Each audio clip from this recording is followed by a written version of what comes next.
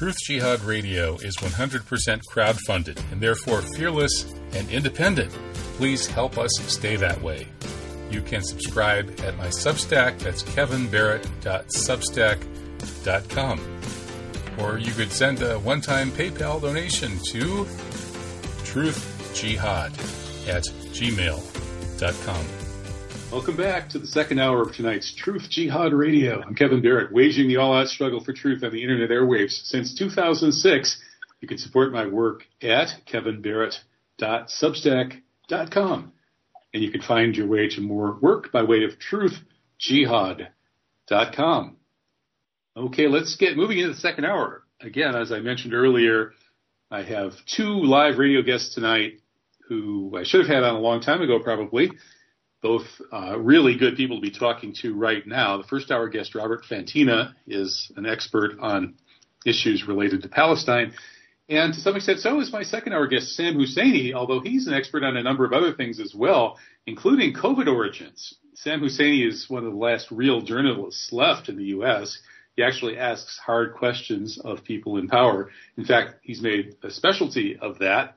He sometimes has been known to ambush them as they go to the big Sunday morning talk shows, and he goes to the press conferences and holds their feet to the fire when hardly anybody else does.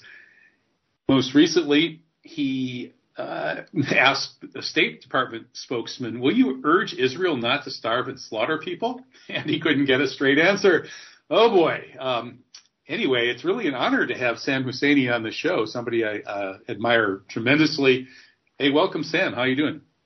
Great. Thank you so much for inviting me, Kevin. Good to be with you. Yeah, good to have you, too. I've been following your work for quite some time, and I appreciate that you have the courage to go there when, places that most people don't, like COVID origins, for example.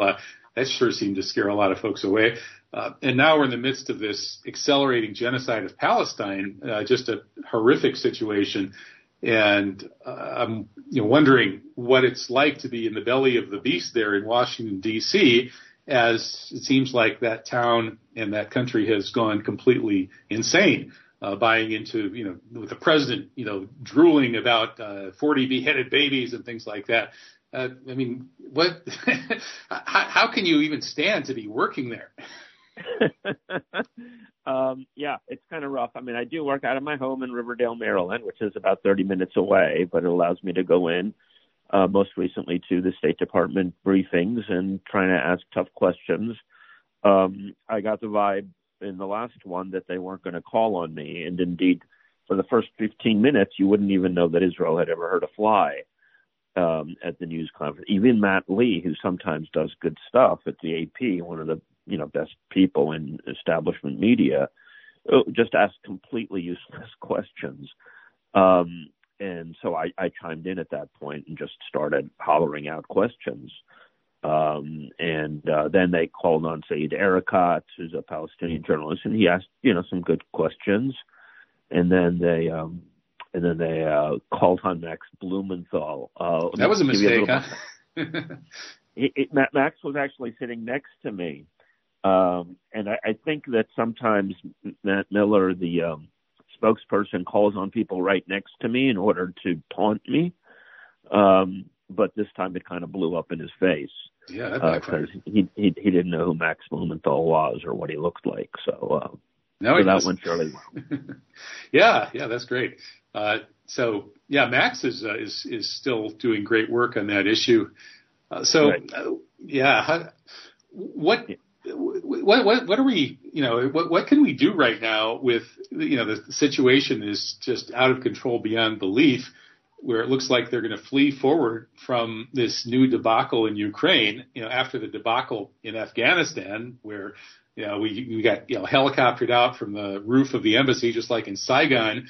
And now it looks like Ukraine is going down too. And so we're sending a ship off Gaza to make sure that no humanitarian aid gets to the 2.5 million starving people there.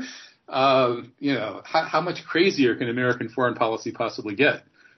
Yeah, I don't know that it's that crazy. It's insidious. It's one, scam or war crime after another. And you keep distracting from one to the other so people can't figure out what's what's going on. I mean, the whole, butchering babies things was, in my view, a sort of rehash of the baby incubator story, which helped drum up support for the Iraq War in 1991. And I think that Israel wants to pulverize and potentially ethnically cleanse the Palestinians in Gaza. So I think that it's sort of a continuation of a long-standing crime spree. It involves,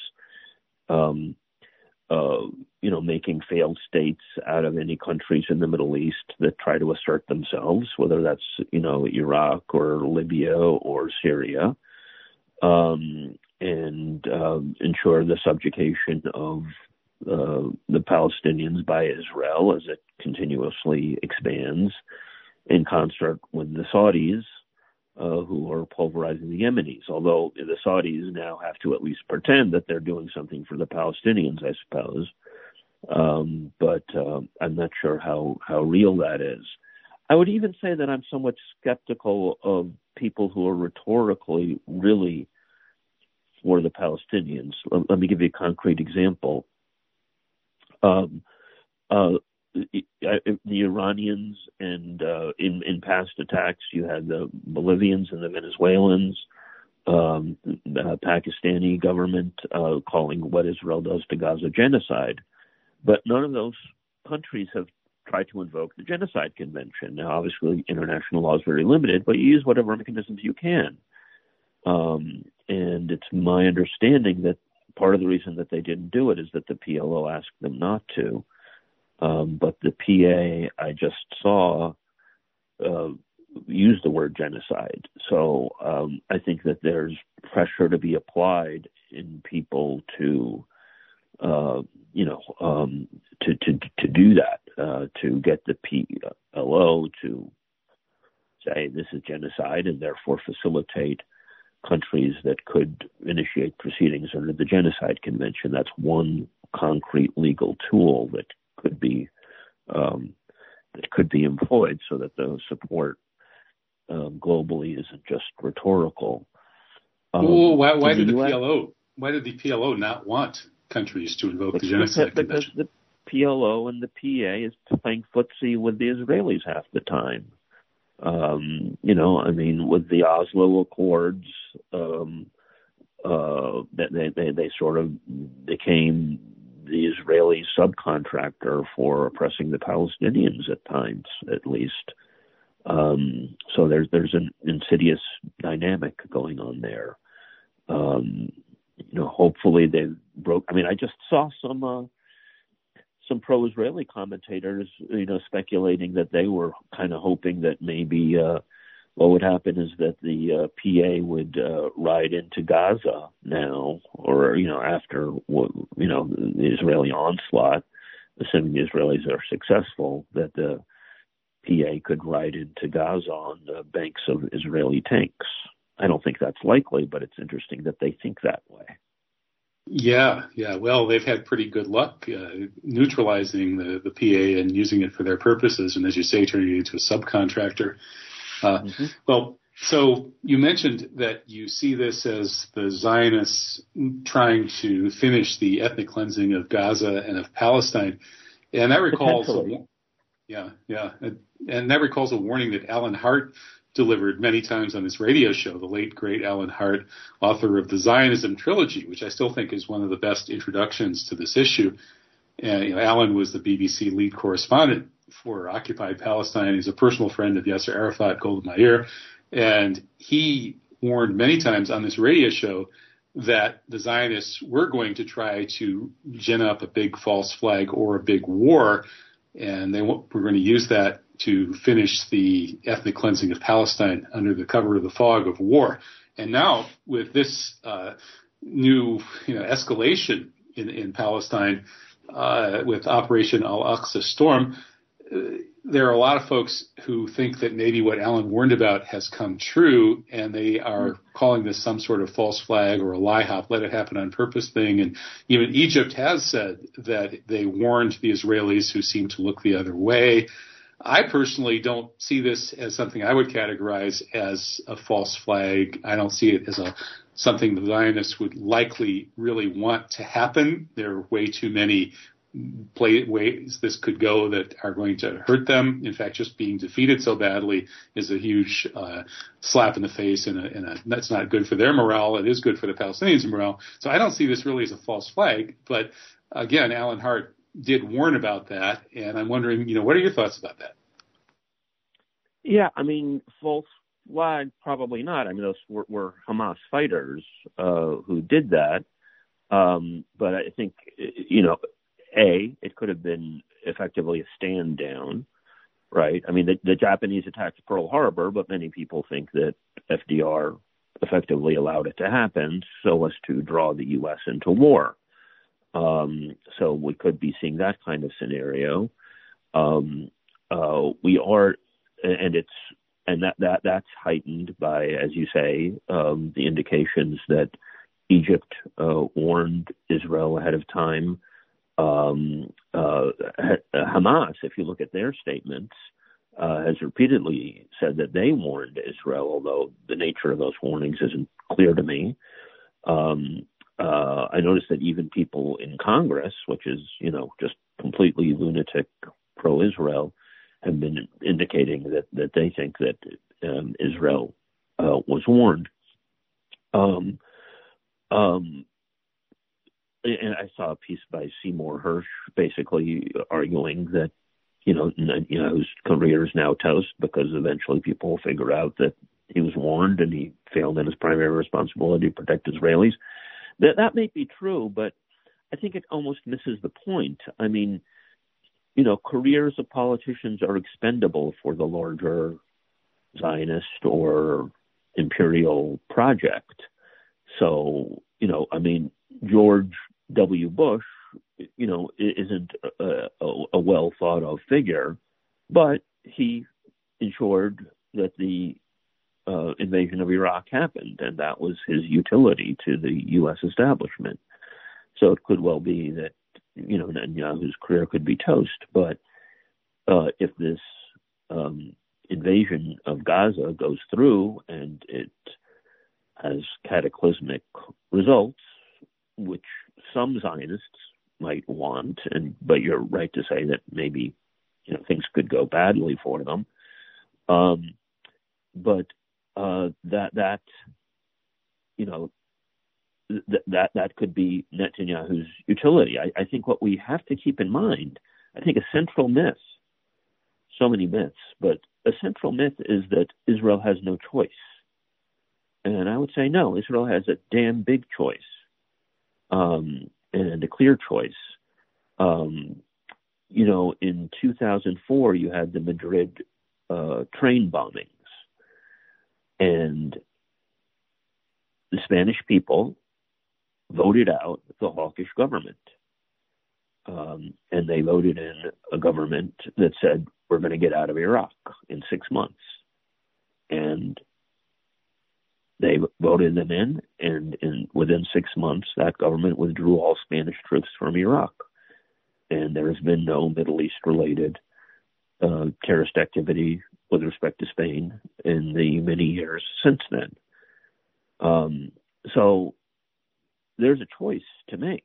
It's not a law of physics that Israel has to respond in this way. It can actually think and decide that Netanyahu doesn't care at all for the safety of the Israeli public. If he did, he would have come to a reasonable accommodation with any number of opportunities that he and the rest of the Israeli establishment have had over the years. The other big myths that we're seeing, of course, are this, butchering babies stuff.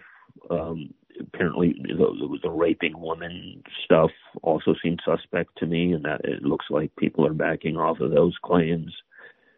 So it's really a sort of a volcano of lies and demonization that we saw that are intended to shut down critical thought. I saw somebody challenging, and this is something people can do, like get in the face of politicians this guy got into DeSantis' face. I don't know if you saw this clip. And he didn't do a great job, but he did okay. And, DeSantis' immediate response to this guy who said that he had been in Gaza and, what are the Israelis doing, and it's terrible. The first thing that comes out of DeSantis' mouth is these Hamas butcher babies. So, once you put a story out there like that, I think it's a very, insidious but very effective form of propaganda that it just completely short-circuits people's brains. And so that they will accept any atrocity to, pretend to fight people who, butcher babies. Yeah, Robert Fontina was talking about that in the first hour. That when Biden said it, Biden then trumpeted it to the world at an international press conference, and then when he walked it back, it was sort of a footnote and on page 4. Exactly. Yeah, it's kind of mind-boggling because that's such a kind of obviously preposterous claim, and I was tossing around the idea with Bob that maybe it's projection on the part of the Israelis, who are notoriously hateful towards Palestinian babies, right? They have the 1 shot, 2 kills T-shirts with a target on the belly of the pregnant women, and the Ayelet Shaked says, "Kill the little snakes," meaning the babies and the mothers who bear them. And there's this complete, a fear of demographic encroachment and all that sort of thing. So it makes you think that they're coming up with these, baby butchery stories based on projecting their own feelings about babies. Yeah, I think it might be even worse than projecting feelings. They know that they intend to bomb Gaza, and so they put out this, and that's going to, kill a lot of children and babies and other people, and so they want to inoculate themselves against that. So they put out the charge that that the Palestinians butchered babies, so therefore, it allows them far greater latitude to commit atrocities, including killing babies. So, that's right, and that would make that like criminal propaganda, wouldn't it? I mean, incitement in the legal sense. Yeah, no, I think it is criminal propaganda. It's an amazing number of people fell for it, like people like Michael Tracy, who's this sort of Chris Hitchens-like contrarian on Twitter and has been critical of Israel. But he swallowed this baby stuff. It was incredible. It's like people don't understand basic propaganda history of the baby incubator story, where U.S. Congress had these fake hearings, and this woman testified. I don't know how many of your listeners remember this. Claiming that Iraqi soldiers threw babies out of their incubators when they invaded Kuwait. Yeah, threw them down to die on the cold tiles. That was Nurse Naira, the Kuwaiti ambassador's daughter, pretending to be a nurse from a hospital. Right.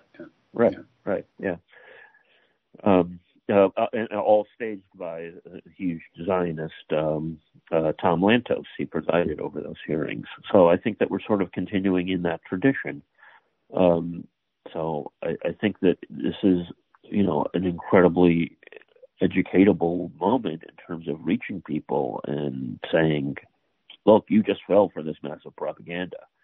The way that you're looking at this is completely wrong, and you need to completely reassess how you look at the situation.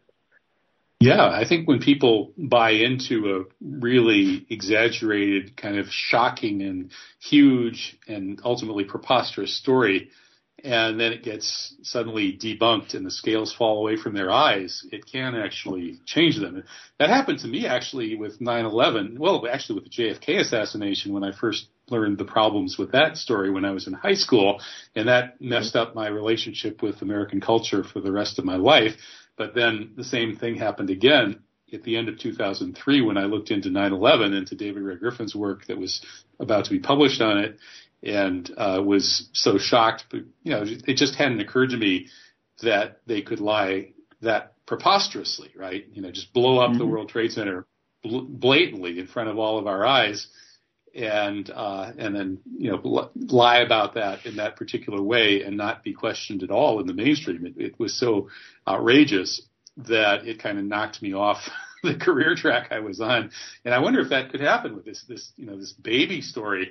But in any case, the Gaza program, getting back to that notion of whether this could have been a lie-hop, a let it happen on purpose situation, where the Israeli state, the brain trust, could be using Netanyahu to try to get a big ethnic cleansing of Gaza or Palestine going. It occurs to me that that's a pretty tough project because, where are the Gazan people going to go? Egypt certainly won't let them in. Egypt can't handle 2 million starving refugees. And I don't see how Israel can get away with killing more than, somewhat more than it has in the past. I suppose they can, but not that much. They can't put a dent in the actual population of Gaza, which is still going to be there. And the more Gazans they kill, the more angry the survivors are going to be, and the resistance will continue. And, a new Hamas or even more intense will arise in its place. So I just don't see really what they could realistically expect to be gaining from this strategically, especially because they've been doing well in hiding their crimes as they do fake normalization with other countries in the region. So what if it were a lie-hop scenario, what would they be trying to gain? I think that they want to crush Gaza and possibly ethnically cleanse it. I mean, there's a lot of pressure that they could potentially apply to Egypt to try to get them. I mean, the whole mantra of people saying that these people have nowhere to go, I think is highly problematic. They shouldn't have anywhere to go. They're already refugees. A lot of these people in Gaza are refugees from what is now called Israel. Zionist forces drove them out of their home once, put them in Gaza, and now they're threatening to move to ethnically cleanse them another time. I don't know what you call it, a double rinse cycle or something. So I really wouldn't put anything past Netanyahu. I mean, he said back in 1989 when during the Tiananmen Square massacre that he said that Israel should have used that as an opportunity to ethnically cleanse Palestinians. So, he's been itching at the bit, and lots of Israeli analysts have, Yuri Davis and others have warned that that the Israelis want to do another ethnic cleansing. So you have that genuine possibility, and even if they don't ethnically cleanse them, they are clearly planning to butcher and strike and crush them as much as possible. Now, it's possible that this could all backfire, and if Hamas can, in 2006, when Israel invaded southern Lebanon, Hezbollah was effectively able to fight them back. But it was, took a huge toll on the people of southern Lebanon. And so I would imagine that Hamas is attempting to replicate that. I don't know if they're capable of doing that. I don't, I'm sure that they have all kinds of booby traps and fighters in place, and the Israelis who they've taken prisoners will certainly play a role in this potentially. But Israel has their Hannibal doctrine, where they're, basically their MO, it seems, is to just kill Israelis who could be in that kind of situation. And they'll just bomb the crap out of various areas, and there will be a humongous human toll to pay that the Israelis will extract, and Netanyahu will hope to be standing tall at the end of it. But even if he isn't, it's still, a pulverization of a large chunk of Palestinian society, which is, totally in line with the Zionist designs. So, from Hamas's point of view, the context for this was that Israel was on a path of normalization, right? It was normalizing with all of these Arab dictatorships. Netanyahu just met with the president of Turkey for the first time ever a couple of weeks ago at the UN. So I think that I was coming to the conclusion that there was a huge Israeli attack coming, because, they had built these normalization procedures, and that further isolates the Palestinians, and then the Israelis can go after them. I sense, but I don't know, that Hamas saw that coming. That they came to the same conclusion, that they were becoming increasingly isolated, and that they had to take the initiative and strike. That could be what happened here. Yeah, I agree. So how about the escalation that's been going on at the Lebanon border? Is it likely that we're going to see a two-front war? I don't know. We could see a two-front war. It could even go beyond that. You have, in the past, when Israel has pummeled Gaza, at times, not always, Hezbollah has jumped in and started shelling northern Israel. And I assume that they're well prepared to do that. You have the U.S. bringing in their largest aircraft carriers into the region. So that seems to be an attempt to intimidate Hezbollah into not going in. That is, that the U.S. could be sending a signal that if Hezbollah attacks Israel, that the U.S. will attack Hezbollah. And there is precedent for this. The United States under Reagan bombed Lebanon, and effectively took part in the Lebanese Civil War.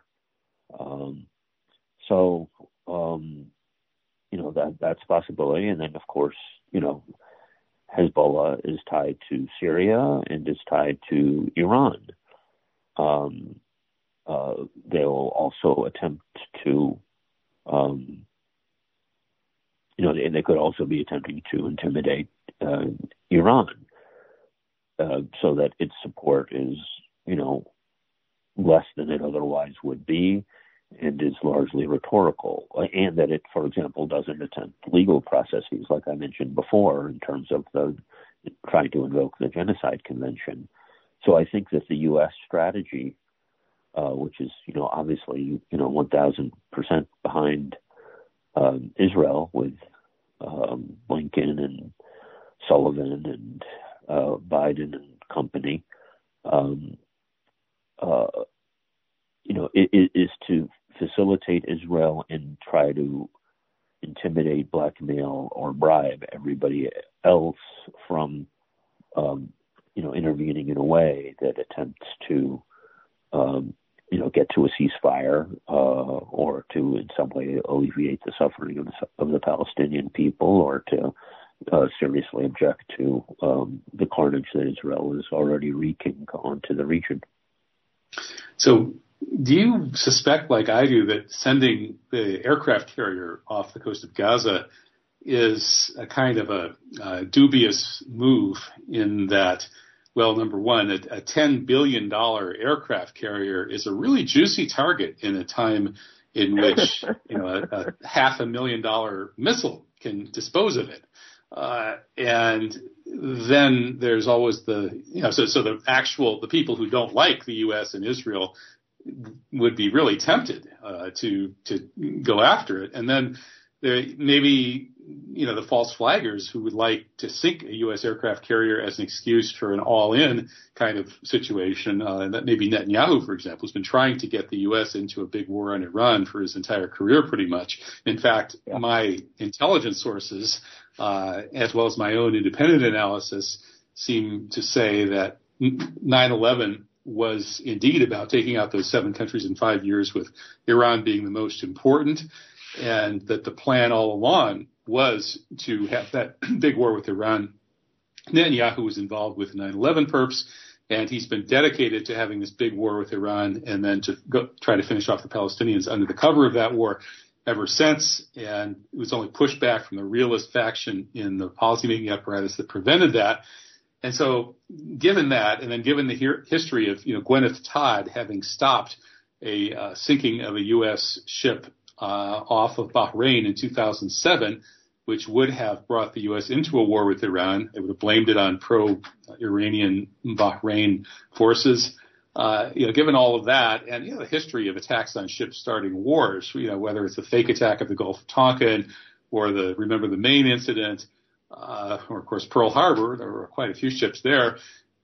Putting this $10 billion aircraft carrier right off the coast of Gaza at a time when if Bibi wants to try to get his big war going, all he has to do is do a little false flag and take that thing out. And it would be really easy to blame it on Iran and its friends, because all those people would just love to take out a U.S. aircraft carrier, and they have the means to do it if they want to. So, it just seems to me to be an act of supreme recklessness to put that aircraft carrier there. What am I missing? I can't say that kind of scenario is not plausible. You do have also the precedent of Israel having attacked the USS Liberty in 1967, and they completely got away with it. The Israelis, attacked a U.S. military vessel and killed a lot of U.S. soldiers and completely got away with it. Well, they got caught and they got away with it. Yeah, right. How does that work? Right. So that's this would be at a massive scale. We're talking about an aircraft carrier. I'm not a military expert. I have no idea if a missile can take out an aircraft carrier. But it would. It might take more than one, depending on the missile. Right. The whole tenor of what we're seeing is the U.S. sort of tying itself to Israel at an almost at a greater level than it has before. And I think we've seen a really crazy rollout over the last couple of weeks. Biden said a couple of weeks ago, without Israel, no Jew in the world is safe. Which was on its face a bizarre thing to say. What's he saying? That Jews in New York aren't safe?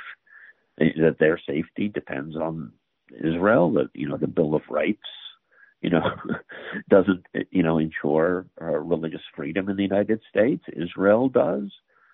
And now we're seeing this mantra of the possibility of, alleged possibility of attacks on Jewish folks in the United States. And it sort of highlights that the opposite is true, that Israel actually endangers Jews around the world. And so we part of what we could be seeing here is like an attempt to draw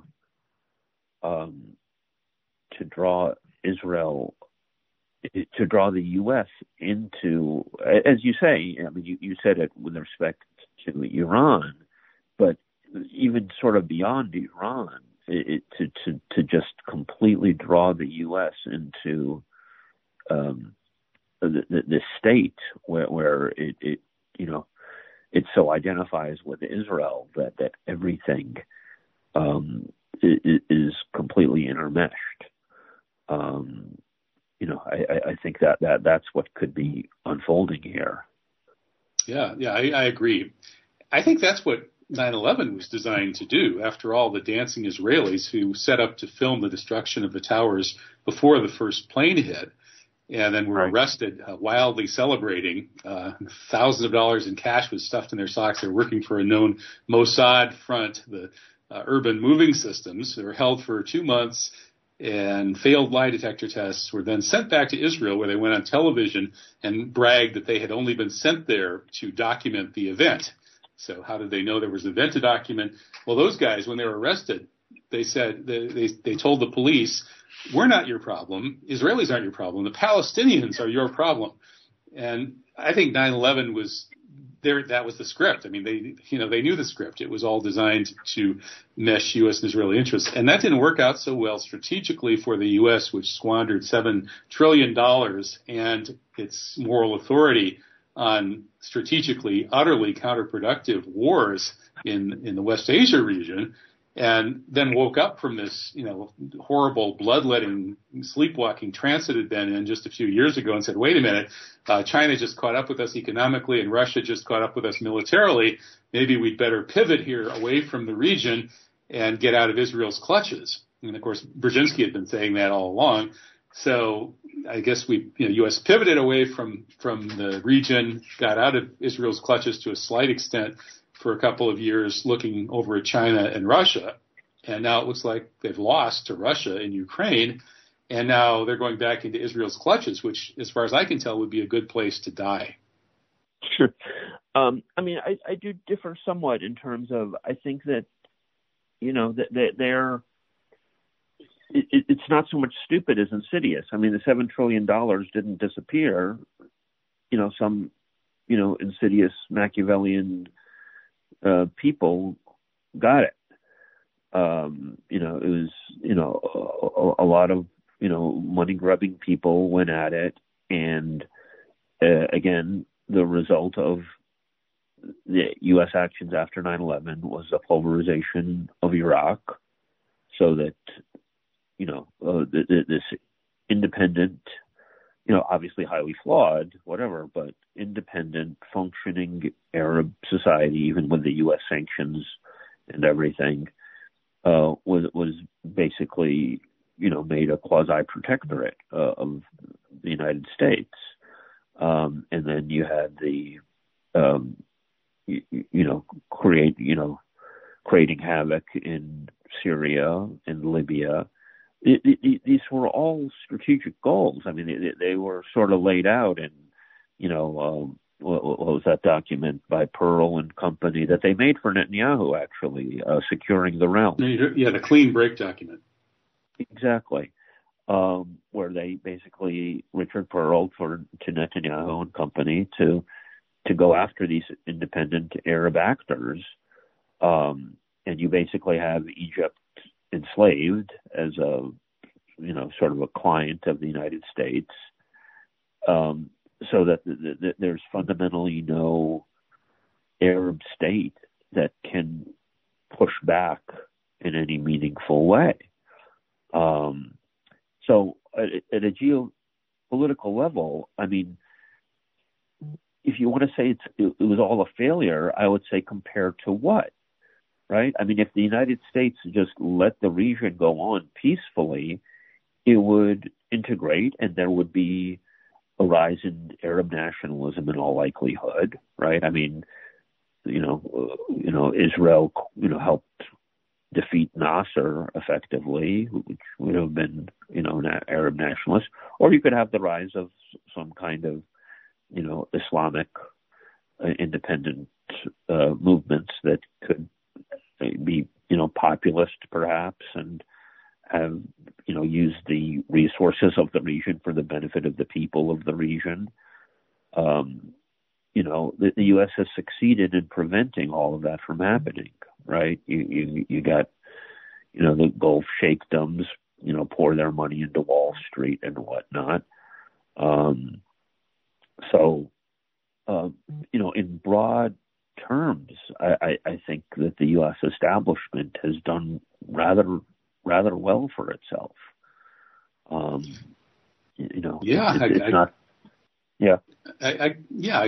can see that up to a point, although it seems to me that Israel is a much bigger beneficiary of this continued destruction of West Asia, and that it seems to me the U.S. theoretically should be able to live with a gradually unifying and strengthening West Asia. I don't think that would be as much of a threat to sort of the U.S. pretension to be at the very least the first among equals. But of course, they don't want that. They want to, they want to be the hegemon. But however you want to define U.S. imperial power, the U.S. could do pretty well for itself in a world with Islamic and Arab worlds becoming stronger and actually becoming a bit of a counterweight to China and Russia. So geopolitically, as Brzezinski said, and of course he was a notorious Russophobe, so maybe he exaggerated that, but right. There's no question that the only peer competitor right now is China, and Russia is the only military peer competitor, and the combination of the two is quite dangerous to the U.S. pretensions to hegemony, and that the rise of these competitors has been facilitated by the U.S. pulverizing West Asia, obviously for the benefit of Israel, but I'd say not so obviously for the benefit of the U.S. Like I said, I don't really see how the U.S. gains all that much from having a pulverized West Asia as opposed to having a slightly strengthening and unifying one. Yeah, I can sort of see that. I view the U.S. Establishment, sort of, Huntington, with his Clash of Civilizations, they sort of shuffle back and forth from different, targets. So obviously for the last several years, Russia/orthodoxy has been a leading target. Clearly they're, at odds in at least some respects with China. So they don't mind Ukrainian Orthodoxy as long as they have American tranny spokespeople. Yeah, agreed. And anyway, Zelensky's Jewish, so it all works out.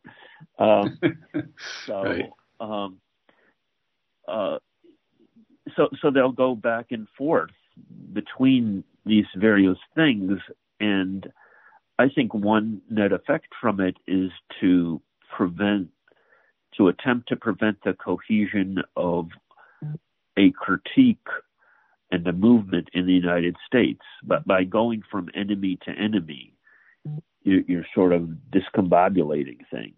And then, of course, you have the whole COVID, pandemic thing. We have always been at war with West Asia. We have always been at war with West Asia, although, at times I think that the U.S. colludes with various powers. In some ways it colludes with China and Russia at times. The U.S. establishment does. And there's this tension, and they effectively threaten each other, especially the United States threatening others, to play ball in certain ways. I mean, Russia has not been that good on Palestine, for example. You think they're getting any better now? Maybe. I mean, they've been fairly strong against U.S. actions in Syria, so that might translate. But I think Russia has always, under Putin, attempted to have very good relations with Israel, particularly Netanyahu. So that's sort of a questionable dynamic to me. And all of these powers colluded with respect to the pandemic.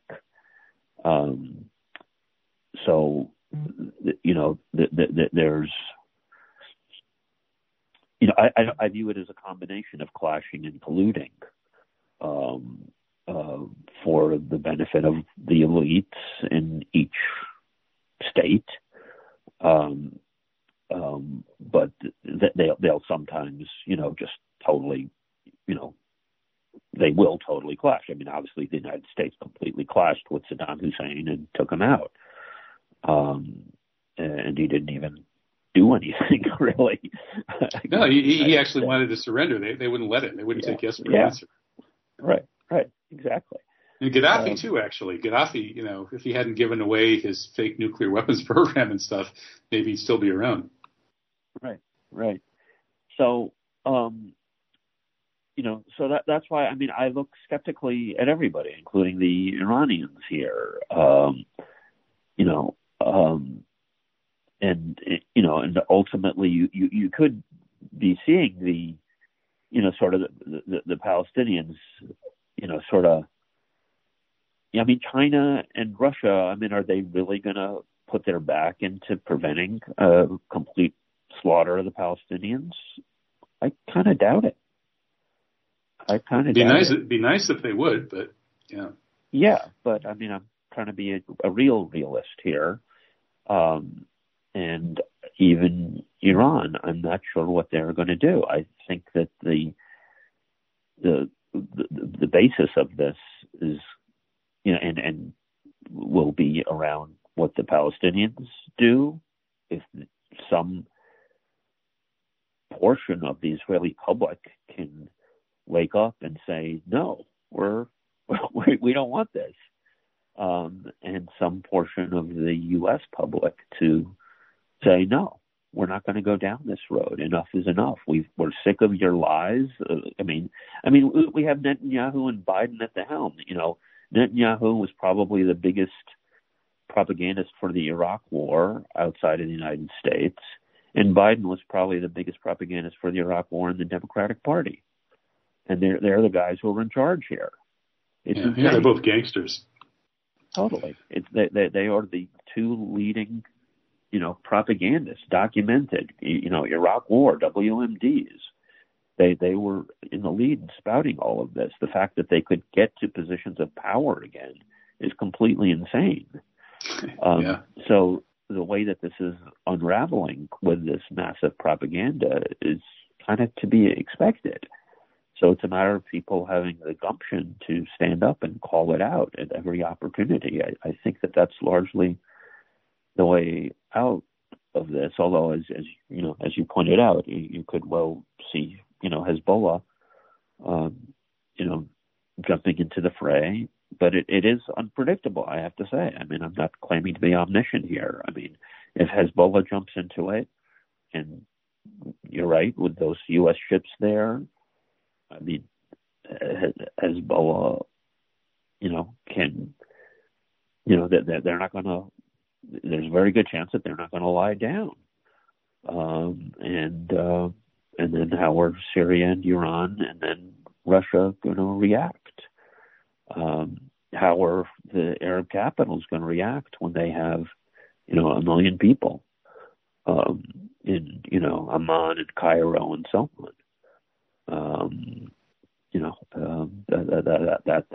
That could be what we're looking at here.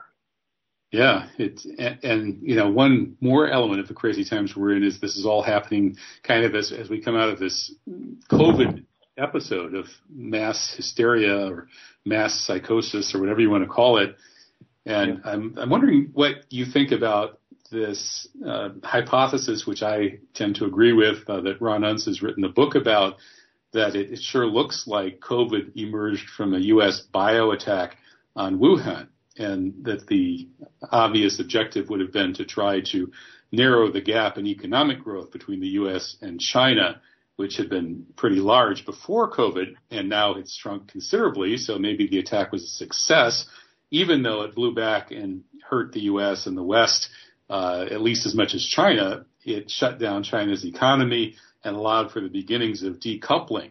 So the U.S. and its allies, quote unquote, are now looking for alternative places to make things other than China, and China's economy has slowed way down, and so on and so forth. It seems to me there's quite a lot of evidence that that's what happened, including that revelation from inside the intelligence community that the DIA knew in November of 2019 that a terrible pandemic was brewing in Wuhan, China, and it issued a warning to that effect.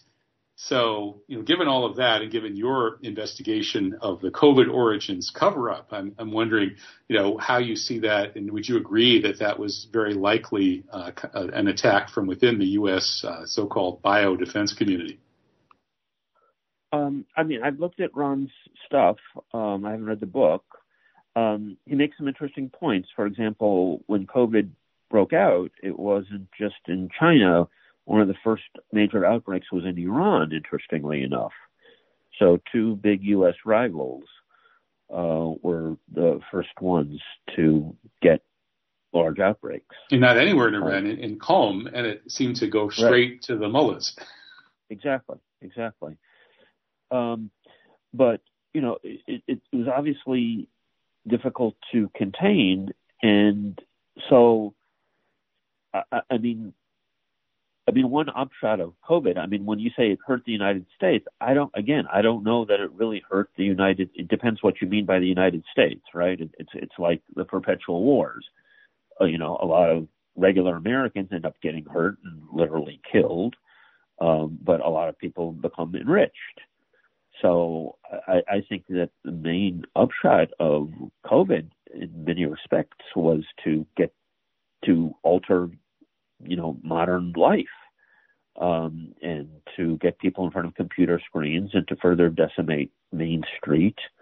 A ton of mom and pop shops ended up going under, and to usher in, another level of a surveillance state. So, and in that respect, you could have collusion between the U.S. establishment and the Chinese establishment. They both want to surveil their own publics. So again, but China was able to do that without COVID. Yes, but I'm sure that they have concerns about people in China wanting to not accept an authoritarian model, and so COVID helped prevent any possibilities of